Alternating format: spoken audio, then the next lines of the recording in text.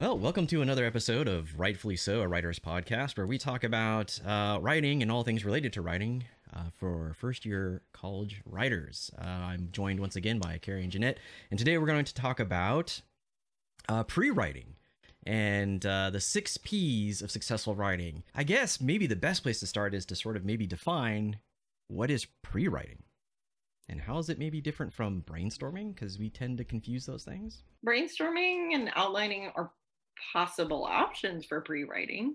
But I know as a freshman writer, like way back for me, way back, when I took a writing class, the instructor that I took it with really liked outlines and was required an outline for the major essay at the end. And I tend not to like outlines. They stress me out.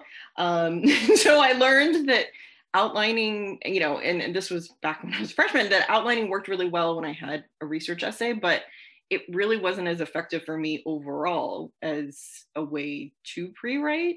And weirdly, so for me, I generally think and then write some, and then I've learned that it actually helps to talk to someone about it. So like the best way to think about it is like I try to dialogue with the text itself, like whatever it is that I'm writing on or the things that I'm writing on, because it's usually multiple pieces. And then it actually helps me to talk to someone about what I've just written, because then it's, for whatever reason, that's the magical thing for me that helps me figure out how to go deeper with it, or like how to rearrange it, or um whatever it is that's puzzling me, or where I'm needing to go from there. I don't know. Yeah. What do you guys do? I usually, well, what's interesting is for pre-writing in general, I actually think of it even before the step of brainstorming, even before they've got ideas to outline. Mm-hmm. I always kind of go back to the fact that, where do we start in that process? Like, what's the very, very beginning? Like I was just thinking Sound of Music start at the very beginning. It's a very good place to start, and I tell them reading is the first step in the writing process, because that's when, usually you are responding to something, that you have read. Your instructor says, read this. Okay, now write an essay about it. So I tell them the reading part is pretty important. So that's why we do the annotating. That's why we have those discussions, like you said, the in-class discussions or on discussion boards. And I tell them this is where you just need to generate ideas. This is just getting your reactions, even if you don't feel strongly about something. And I think we're going to talk about that in another podcast, just kind of that idea of, whether you actually have a genuine interest in it, but just how do you feel about it? How do you react to it? And just gauging your own, what you know and what your experiences are, and what is this new information that you've just read, how does that play into what you already know? So it's just kind of focusing on that kind of, like I said, like the new information coming in. So now what are we going to do with that new information, and that process? So I think it's kind of, like I said, I go back to the very beginning with the reading part, as kind of the crucial part of the pre-writing phase of the process. Yeah, 100%. And in fact, that kind of defines my entire sort of like pre-writing and brainstorming process. Is I tend to be the writer that just reads everything that's like related to the subject, stuff that I think will support like potential future research, stuff that I think may undermine my argument. I read a ton, but I don't write a lot. And I don't take a lot of notes either. I tend to just kind of like read, and I joke that I get to some sort of like critical mass, and then I'm like, you know what? And then that's where the ideas start coming from, right? And then I'll carry around like a small notebook with me. Those little field notes are like 3x5. They're like small notebooks. And as those ideas occur to me whenever and wherever, I'll sort of like jot them down like longhand in one of those notebooks. And then, it's kind of funny, those things that end up full of like half-formed ideas, inspired by the reading that I've done, or subconsciously making connections to like stuff I may have read in the past that was maybe like unrelated to the topic, but I start making like inferences. Hey, these two things sort of go together. for me, the most successful sort of example of that was my master's thesis, in that for one class, I had been doing a lot of reading about this concept of cognitive schema and how people sort of collect information, they compare it to like their internalized cognitive schema, and then decide like where that information sort of like fits in their brain, and then it defines what information they accept and what they reject. And I'm like, hey, this kind of reminds me of how witchcraft literature started gendering the witchcraft trials, and that people started to sort of like internalize that information, and then the next thing it was mostly women being accused as opposed to like mostly men, which is how witchcraft actually started, was calling out sort of like witch doctors, if you will. So that process works for me, right? It's just to read and accumulate information, and then eventually start writing. And I'm kind of with Jeanette on the whole thing. Like, outlines don't work for me, and I've gotten into the point where I tell my students that outlines are great. They're really useful tools, but they're not great. They're a great planning tool. Like, I know what I want to write. Like, I have a broad conception of where I want my essay to do, but I need to sort of force these things into some sort of like logical order. And so to me, I feel like the outline is something that comes much later in the brainstorming or pre-writing or planning process. Like, it to me, it's a thing you do right before you actually start writing, to make sure that there's like a logical structure to your argument, as opposed to a tool to generate new ideas.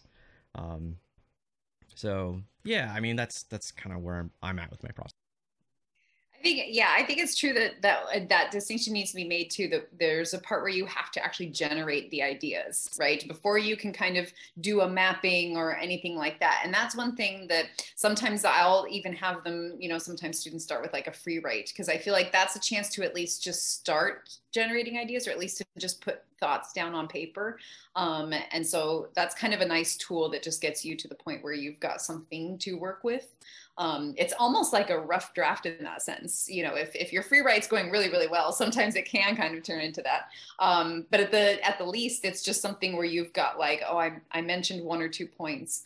And what's really cool is that sometimes even sharing those free writes with another person, sometimes they'll say, oh, I didn't think about that. That's actually really cool. Like, have you thought about doing more with that? And then, oh, okay. So it's kind of like a little reassurance too, at the same time, that maybe your ideas aren't totally lame, like so many of them think, my ideas are lame, but it's like, no, they're not. They're really thoughtful. But I think and I tell students this all the time, the key really is generating those ideas, because when they go to experience that writer's block later on, that's usually because there wasn't enough of generating ideas in the beginning. So I say you may have writer's block, but for different reasons. But I'm like, usually if you've done enough of that generating ideas in the beginning, then the writer's block will come and go very quickly, rather than being something that lasts for days. So it's something we talked about last time, or the first time, I can't remember, but it's the idea that thinking counts, because we tend to think that unless there's actual words in a document on my computer, like, it doesn't count, and it's like wasted time, but it's not.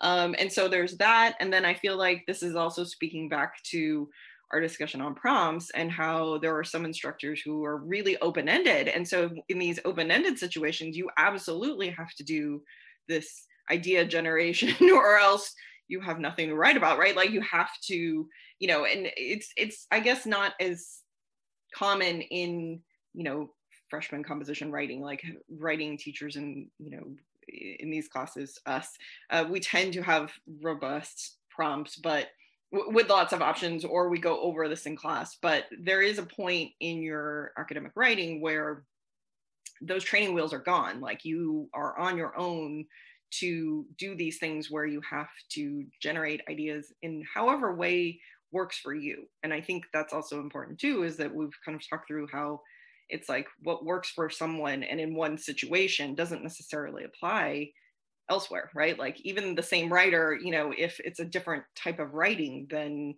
you have to approach it differently. So there's that. It's really interesting. I keep hearing idea generation, and I feel like that's a really big block for a lot of students, especially first year college students. And I kind of wonder, I don't know, from someone who's been writing for a long time in a lot of different genres, it's sort of like, I don't understand the block. But on the other hand, I think I can speculate as to what it's about. that Carrie mentioned, you sort of like, oh, this is a dumb idea, like, oh, this is a dumb idea, right? And so I think students are like self-censoring, like, oh, this is a stupid idea, like I can't write about that, or this isn't going to go anywhere, right? So they're sort of like throwing out ideas before they have had a chance to sort of like mature or be explored. And I also feel like there's this expectation too that like these ideas are going to like manifest fully formed, and that students aren't prepared to take a half-baked idea and just work with it for a little bit and be uncomfortable with not being entirely sure about what they're going to write about. I totally agree. I mean, speaking from somebody, like I loved, literature classes, but at the same time, I was always nervous to even raise my hand because I felt like my idea wasn't going to be good enough, that, it wasn't as on par with everybody else's ideas. Like I thought other kids in the class were smarter. And especially when we went into the master's program, I felt that way completely. I was just like, I don't know how I even got here. Like, and so there is that, I think that kind of self-consciousness of, is my idea actually a good idea? Should I actually say it out loud, or is that going to doom me into this humiliating episode of some insert whatever movie or TV show they're always imagining is going to happen, right? So it is, I think a lot of it is that anxious kind of nervousness about just the idea in itself. And like you said, that's so perfect, that they have to, or you kind of have to embrace the fact that the idea when it first starts is going to be half-baked. It's never going to be, you don't come up with your thesis statement all in one, one sitting and just, oh, here it is, perfection. No, it's always like a part of it and a little part of it. And then you start to kind of connect the dots. So I think it's in recognizing that even those ideas at the very beginning that may not feel like they are completed, that's still progress. That's still getting you there. Yeah, that, recognizing that even an unfinished or a half-formed idea has merit, I think is really valuable. And you're right, there's like an intimidation factor. It's kind of funny, you're talking about like, I'm not good enough, and I'm like, imposter syndrome like raises its ugly head again. I was literally just talking to my class about this with regards to like peer review, which we're going to have a future episode all about peer review. But the thing I sort of like stumbled on this semester was this idea of imposter syndrome as being like the block to the thing that you're trying to do. And I'm like, hey, we're here to do peer review. I recognize that you may not feel super confident in your writing ability and therefore don't feel justified or qualified to comment on somebody else's writing. But I'm like, but you're all savvy readers. Like, you're smart consumers of media. That makes you a good reader. Like, so, and that's what you're here to do, is to read, right? That's peer review. So I feel like we can say the same thing about idea generation, right? Is, don't let the sort of like the imposter syndrome or like the anxiety or the uncertainty of it be that block. To sort of borrow an old aphorism, it's like there are no bad ideas, right? There may be some that can't be fully developed, and there may be some that maybe aren't appropriate for the rhetorical context. There may be some that are too broad or too grand in scope to really be contained within the scope of the assignment. But ultimately, I don't think there's bad ideas, and I don't know what you do in your classrooms, but I know that I try to encourage students that even if they feel like they might be going from or straying from the spirit of the prompt, to get in touch with me. Like, don't just throw that idea away. Like, come talk to me. If I think it has merit, or if I'm interested just to see where you can go with it, I'll probably be like, sure, do that. The prompt is just to kind of give everybody like a starting line to start at. But if you find something that's really fascinating to you that sort of is on the same like vein or the same subject, but sort of takes it in a slightly different way, I'm all for it. I'm all for those alternate ideas. But the trick is to allow yourself, again, to generate those ideas through whatever means works for you, and to not throw the baby out with the bathwater, I guess, and be like, you know what, this doesn't sound like a great idea because I can't write a thesis statement for you, and just hold on to that stuff, write it down, come back to it later. Well, and Bill, you just said, I think something really helpful that often students will dismiss because it can be intimidating, not with you, but can be, which is to come talk to you, right? Like, so what I was thinking about as you were talking through it, at first my mind went to like the unfortunate reality that writing, especially the pre-writing stage, can sometimes take way longer than we would like it to. Like, we would like, the fully formed ideas like to be there, right? Like, we don't have time to do this thing where we like mull on something for weeks, like, and obviously this is different depending on what we're writing. Our master's thesis, obviously there's no getting around that, right? Like the time thing, and but the reality is that we are always struggling with time and wanting to, have this process go quicker. Sometimes it goes well, right? Like, and then other times not so much. But I do know that, when students have come in, and they don't necessarily have to come to my office hours, they can work with a writing center, or they can, there are other options, but just having those like conversations actually, I don't want to promise anything and over deliver, but like under deliver. But, I feel like they do speed up the process a little bit, right? Like more than if you were just chewing on it on your own for a long time. So. For sure. And I think that also speaks to kind of a gentle reminder, I'll just insert right now into the episode.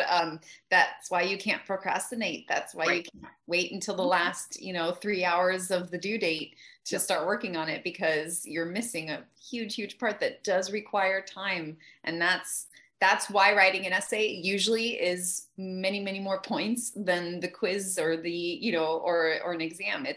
It's a lot because it requires a lot. So you have to take that into consideration, that as much as you study for, a multiple choice exam, your midterm exam, that's how much time you probably need to spend on that essay too, so it's kind of that reminder that the process does start a lot earlier than than you would think, because you would hope that, I'm just going to work on my essay on Sunday.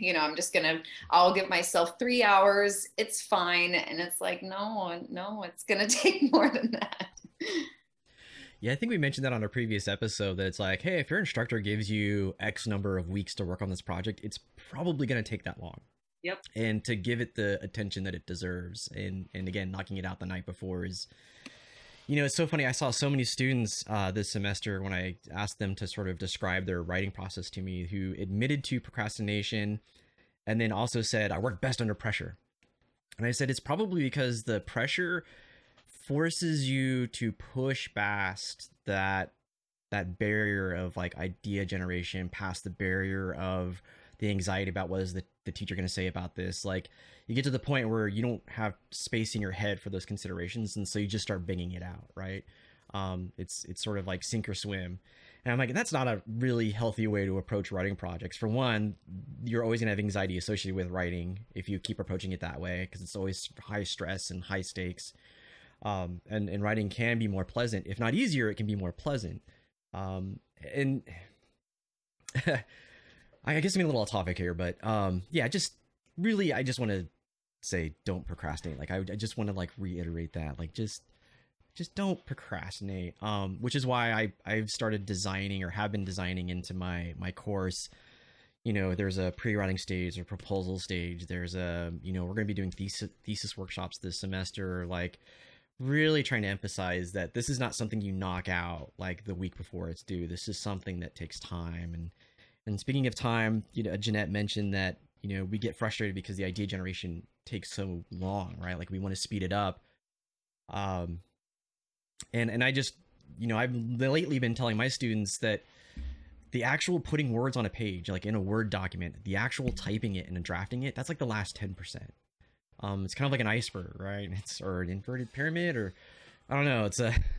I can't find a good metaphor. Let me work on that. I'll workshop it. But the point being is, like, it's that last 10% that if you spend what feels like too long with the idea generation, if you spend what feels like too long doing the research, if you spend too long with bubble charts and outlines to help organize your thoughts before you even start writing, it's okay, because you're so well prepared that by the time you get to that last 10%, you can just bang it out the night before, really, and then go back and do a revision because you're prepared for it. Again, that prior planning prevents piss poor performance. Okay, so we have a couple minutes left. So I guess I just want to throw out any closing thoughts or like go backs. I like the iceberg. I think you should draw it, Bill. I think you should have one with like the writing process, because I think that fits. It is just that visible part, right? Like, it's the visible, and we tend to think of that as the whole thing, but underneath it's like, it's massive, right? Like, it's gonna sink the Titanic in a good way. Yeah. And this is why this is why you talk out your ideas, because I couldn't make the metaphor work, but Jeanette nailed it.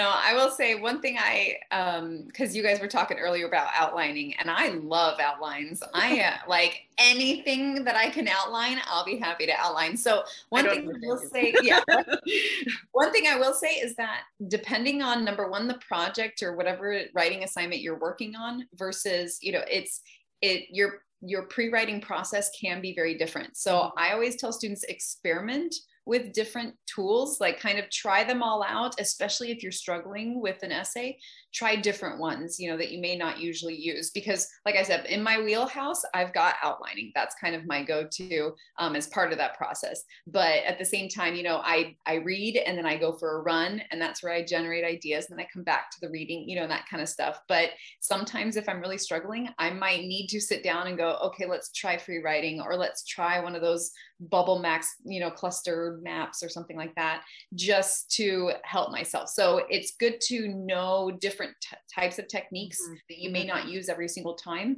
And if you need it that time, maybe you do need it, maybe it's super effective. But just recognizing that sometimes it'll change depending on what the project is and how dense it is, and how much you have that passion for writing about that subject. Sometimes you may struggle, so maybe an outline that time will help, so stuff like that. So yeah, that's a really great point. Is sometimes it helps to get out of your comfort zone in order to generate new ideas, especially if you're stuck. Well, I think that's going to do it for this week's episode of Rightfully So. I want to thank Carrie and Jeanette for joining me again and having such a great discussion. If you like this episode, don't forget, tell your friends, have them listen too. Thanks so much, and we'll see you, hear you, talk to you next week. There you go. Talk at you.